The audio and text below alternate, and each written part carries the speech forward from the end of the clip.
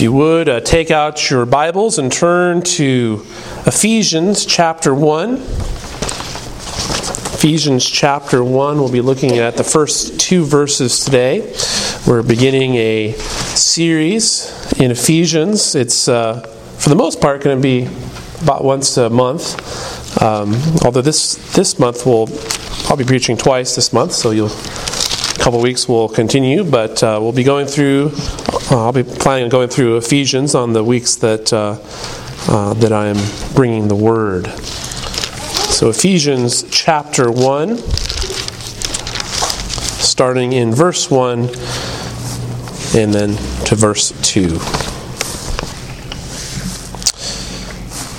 Hear now the Word of God. Paul, an apostle of Christ Jesus by the will of God, to the saints who are in Ephesus and are faithful in Christ Jesus. Grace to you and peace from God our Father and the Lord Jesus Christ. Let's pray together and ask the Lord to bless the reading of His Word. Father in heaven, we thank you for your Word.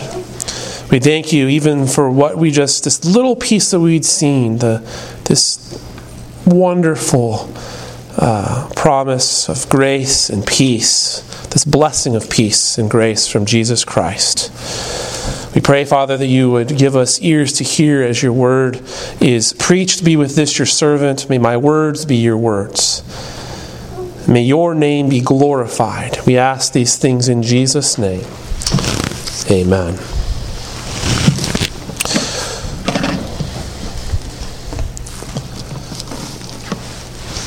Letter writing is a lost art. It seems that people today don't really write letters. In an age of instant messaging, social media, we just don't seem to have the need to write out long letters. Even email, which is still instantaneous, has become somewhat of an outdated form of communication among at least a younger crowd. I still use email. Thinking, though, historically, you can learn a lot about a person by his or her letters. Both letters written and letters that they've received from other people. In the past few years, I've been reading a number of biographies, and what many biographies will often do is they will use letters that this person that they're studying had written or had received. And so you can learn a lot about a person by reading their letters, their correspondence. You can learn the things that excited them. You can learn the things that were of interest to them. You could learn what their positions were on a variety of topics and questions. You can learn who they loved. Many of the great leaders of the past 200 years or so were great letter writers. And because of that, we're able to know a great deal about them. Well, as I mentioned, we're beginning this series in the book of Ephesians. And one thing that you should know about Ephesians, you probably already know this, Ephesians is a letter. This is a letter. This is a letter that is written from a pastor to a beloved church. And in this letter that Paul writes to the church in Ephesus, we see the things that are important. The things that really mattered to the Apostle Paul in terms of the Christian faith. And what we see first and foremost in this letter is the gospel. We see how the gospel fundamentally changes us as believers. Now, in this letter, there are two basic themes that we will see throughout. The first is that Christ has and is reconciling all of creation. And the second is the theme of unity. So those who had previously been dead in their trespasses and sins have been made alive in Christ Jesus. Christ is reconciling people to himself. This is the good news that we proclaim, this good news of reconciliation with God through Christ, that we have new life in Jesus Christ. And coupled to this great message of reconciliation is also this message of unity. That those who have been reconciled by Christ, those who have union with Christ, are also united together as one body. That we are, in the church, one people. That we have union together. And so Paul is writing to a people. He's writing this letter to a people who are united in Christ, and he's writing to them as an ambassador in chains. This letter is one of the so-called prison letters. Paul is writing this from prison. And Paul wants to remind them of the gospel and remind them of the unity that they have in their faith. This is what is important to him. These are the things that are weighing on him as he writes from prison to this beloved church. And so as we begin, the first thing that we'll note in the verses that we're covering today is the author. Verse 1, it starts this way: Paul, an apostle of Christ Jesus. So we know, first of all, right away, that humanly speaking at least, it is the Apostle Paul who wrote this letter, right? Now we know, of course, that the Scriptures have human authors, but the ultimate author of the Bible is the Lord God Himself.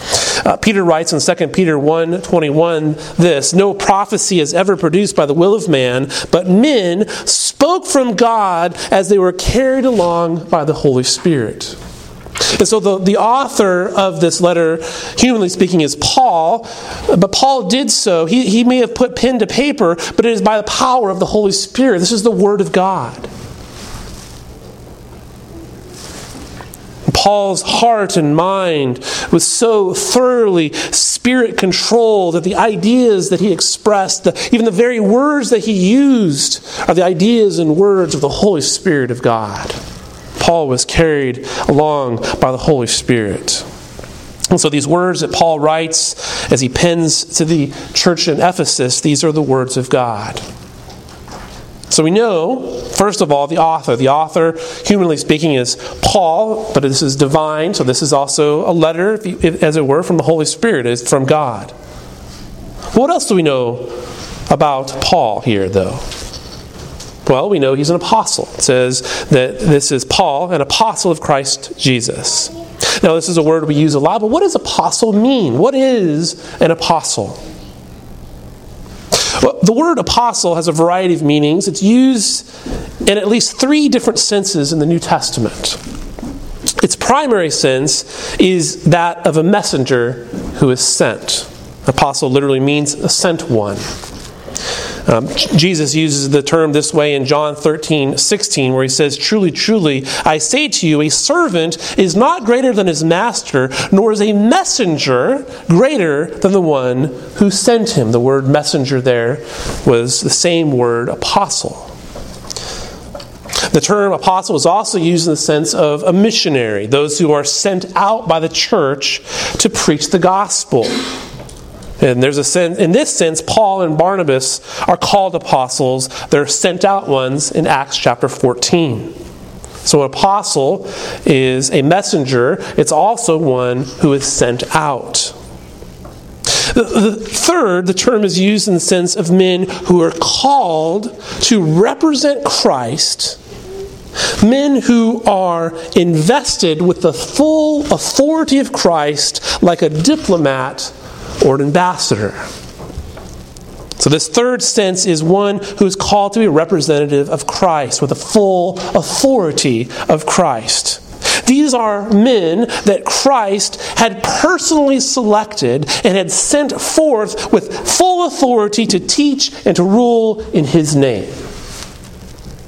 When the 12 are mentioned, or the apostles are mentioned in that sense, the apostles, the 12, this is the sense in which this is meant. This was a well-known, well-defined class of men, a special office in the early church, men who were appointed as eyewitnesses of Christ's miracles, doctrines, his resurrection, and whose knowledge of the gospel is directly from Jesus Christ. When used in this sense, apostle is referring to a particular special office. An office which has authority for teaching, authority for organizing, and an authority for governing the church. This is important to know. This is the sense in which Paul is using the term apostle here. This is what he's talking about. Paul is saying this. He's saying, I, Paul, am a special office bearer, called and commissioned by Christ personally as an eyewitness of Christ. This is what he's saying when he says Paul, an apostle of Jesus Christ. Because Paul was called directly by Jesus. We know that from Acts chapter 9. On the road to Damascus, Jesus called Paul. He had heard the gospel not from men. It wasn't other men who came and taught Paul, we know you're on your way to go kill Christians, but why don't you come sit down with us and we'll explain the gospel to you so you understand. That's not how it went. Jesus came to Paul. Paul was called by Christ himself. And he belongs to Jesus Christ, and he represents Jesus Christ. And no, he's not self-appointed. You notice that. He says this. He's not self-appointed. He was not chosen by men. He is an apostle, it says, by the will of God.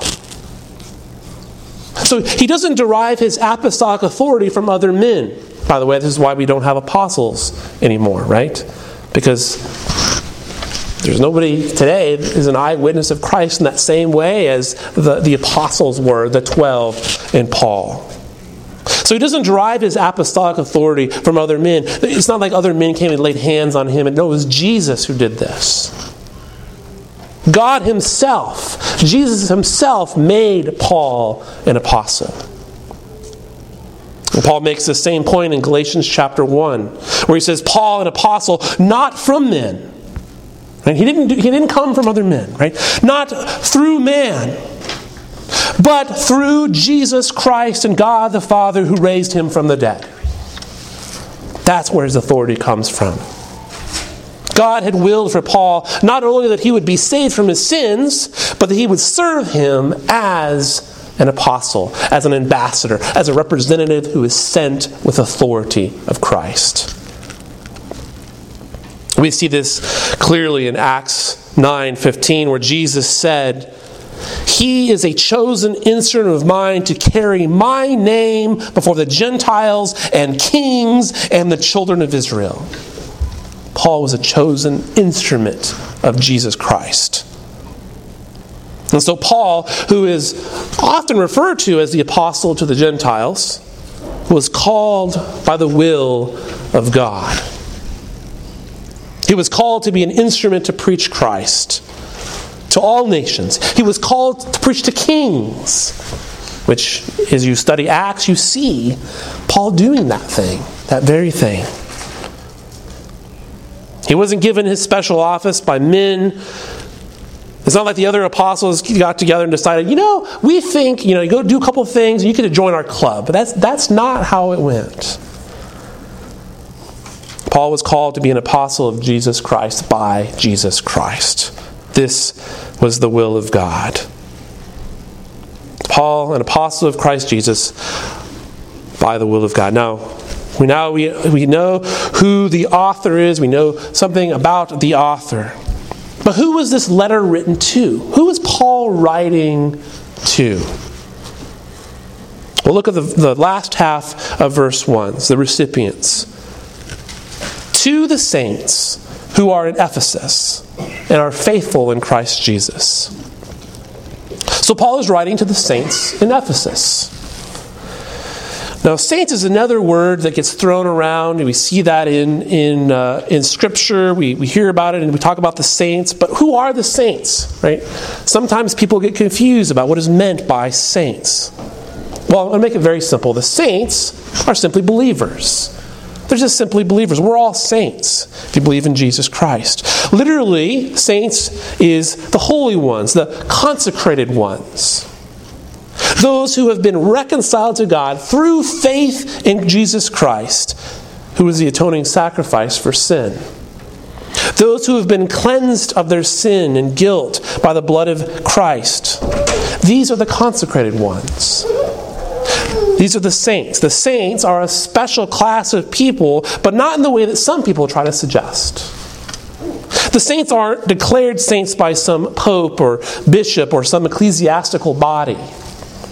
The saints are declared saints by God because of their faith in Jesus Christ. In other words, saints refers to Christians. Saints refers to followers of Jesus. And so generally speaking, Paul is writing to Christians in Ephesus. He's writing to believers, his fellow believers in Ephesus. He's writing to the blood-bought people of God who are in Christ. This is why he also calls them the faithful in Christ Jesus. So the consecrated ones, the saints, are also by definition the faithful, the believers in Christ. And so Paul is pointing here to those who are united together in Christ. He is speaking to the church whose object of worship is Jesus Christ, who are united together with Him as partakers of new life. All of us who are believers in Jesus Christ, who have confessed Him as Lord, who are new creatures in Him, are partakers of new life and are in Him. Paul says in Galatians 3:26, in Christ Jesus you are all sons of God through faith. So you see, previously, before we had faith, we were outside of the kingdom.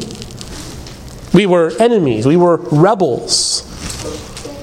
But by faith in Christ Jesus, we're made sons of God through faith. And so there is a unity we have with one another as fellow believers, as a church, because we have union with Christ. We are in Him. We have faith. We are heirs of the promises made to Abraham and to his offspring. We have been adopted together into the covenant family. But Paul is, of course, describing here in not so many words is the church. I used a bunch of words, right, to say what Paul says very simply. He just calls them the saints in Ephesus. He is writing to the church in Ephesus.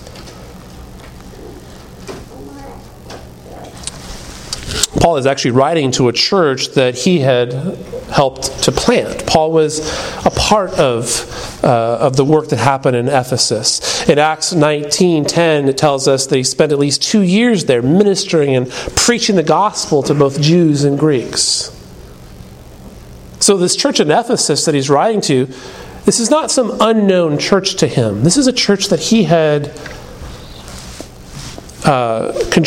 blood, sweat, and tears had gone into the work in this church. 2 years he had ministered there, laboring among the people. And so this letter is a letter of a pastor, a shepherd of people to his flock, reminding them of the things that they already know through the preaching of the gospel. Paul isn't telling them something new. He's reminding them of the things that he'd already been ministering to them. When Paul was in Ephesus for those 2 years, it says in Acts 19 that the residents of Asia heard the word of the Lord, both Jews and Greeks. And so the preaching of the gospel in Ephesus then also fanned out to the other villages and pockets of people in the whole region. It's kind of like what we want to see here, right? in Doniphan. We want to see the gospel going forth into other places, Poplar Bluff, West Plains, and wherever else that the gospel could go forth, even from here. That's our prayer. Paul later in Ephesians 1:15 says that he has heard of their faith in the Lord Jesus Christ and their love for the saints. So though he had labored in Ephesus, he didn't necessarily know everybody there, but he knew that the gospel had gone forth to all of the villages and places there. He knows of their faith in Jesus Christ, and he's thankful for that. He's thankful, and he remembers them in his prayer. And so what we're looking at is a letter from a minister, a shepherd. He's writing to his fellow believers, of whom he is grateful for their fervent faith. And he continues to remember them in prayer. And so Paul is highlighting, even immediately in this, he's in his introduction, he's highlighting the blessings of the gospel. He's highlighting the redemption that they have in Christ Jesus. Now, one more thing is, since this is really an introduction to Ephesians, in terms of this letter as a whole, one thing you'll want to note is there's no specific problem that he's writing about. He's writing in prison. It's, in a sense, it's a love letter to the church. But it's not like there's something's going on there that prompted him to have to write to them. Paul is not dealing with any kind of controversy. He's not dealing with any kind of error in the church, at least as far as we can tell from the letter. No, Paul is instead writing to the Ephesians to remind them of the redemptive work of Christ Jesus. He's reminding them of the unity of the church, a church which has a diversity of nationalities. We see it was among both Jews and Gentiles. So there's a diversity there. He's reminding them of the mysteries of the gospel. He's giving them practical instruction for relationships. Of course, the defense and the strength of the Christian, which is found in the armor of God. So in this book, we see the basics of our salvation. We see instructions for living in Christ. And so Ephesians, the book of Ephesians, this letter is both immensely doctrinal, but also very practical. Well, after his brief introduction, Paul giving his credentials, he's an apostle, and then in typical fashion, Paul writes of grace. Verse 2, "Grace to you and peace from God our Father and the Lord Jesus Christ." Now this is one pattern that you'll see often in Paul's writings. He often, you'll know if you look at other books, you'll see this. He'll bookend his letters with grace. He'll start with grace to you and peace from God our Father and the Lord Jesus Christ. And then he often will end his letter with grace as well. Look at that sometime as you're reading through these letters. You'll see that bookending of grace. But that does bring up a question. What is grace? This is like the Sunday school question that we often ask. What is grace? Well, grace, simply put, is unmerited favor. God has poured out on those who belong to Him His freely bestowed loving kindness and favor, which is totally unmerited by anything on our part. There is nothing that we do that merits this loving kindness being poured out on us. Grace, Charles Hodge, the famous Princeton seminary professor, said, is the source of all good. And Paul says, in blessing the people in Ephesus, grace to you and peace. Grace to you and peace. Well, what is this peace that Paul is referring to? Well, the corresponding Hebrew term is shalom. This is spiritual well-being, spiritual prosperity, spiritual wholeness. True grace and true peace flow from the goodness of God. If God's grace is a fountainhead, peace is the stream of spiritual blessing which pours forth from it.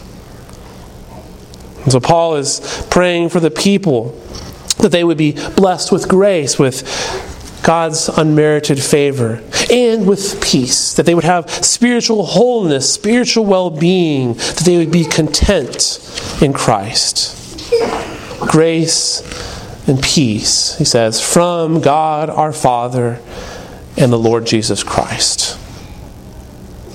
We see that there's a Christian reference to this grace and peace. This isn't just bare grace and peace. It's grace and peace which flows from God our Father and flows from the Lord Jesus Christ.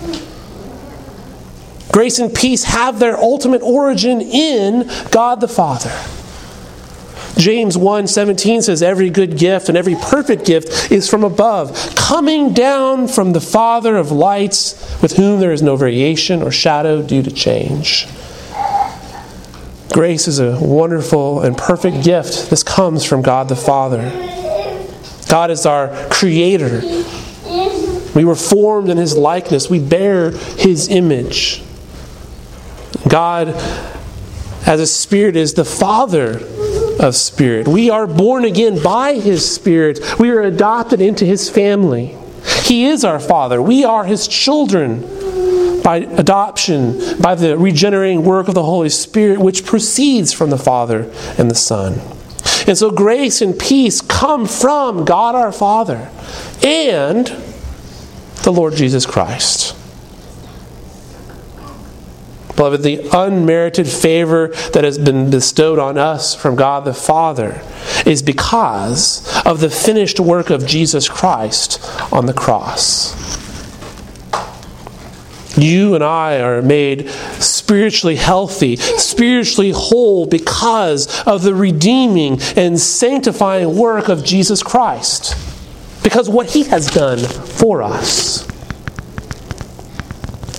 These blessings of grace and peace have been earned for the believer by the work of Christ, who is the master and conqueror. And speaking of our Redeemer, there are three names you'll note that Paul uses. Look at it again. Lord, Jesus, and Christ.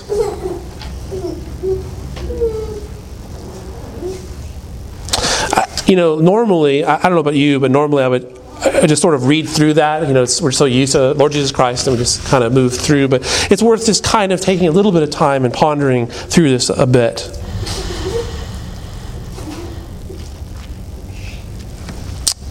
Paul first used the term Lord.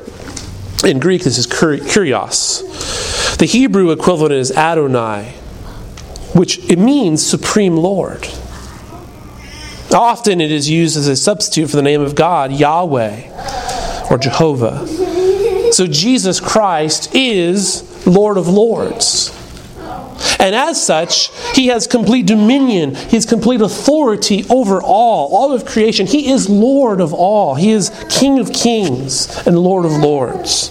And then His name is Jesus. Literally it means Yahweh saves.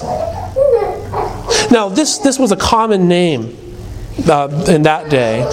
Is Yeshua in Hebrew, which is where we get the name Joshua, which is a very common name in our day. But the name fits Jesus as well because He is the Savior. He came to set the captives free. He came to free us from bondage to sin and to the devil. Jesus came to save His people. Yahweh saves. And finally, we have the term Christ, which means Messiah or Savior. This describes the office which He holds, which is that of Redeemer. Grace comes from God the Father and the Lord, who's Master, Jesus, who saves, who Christ is our Redeemer.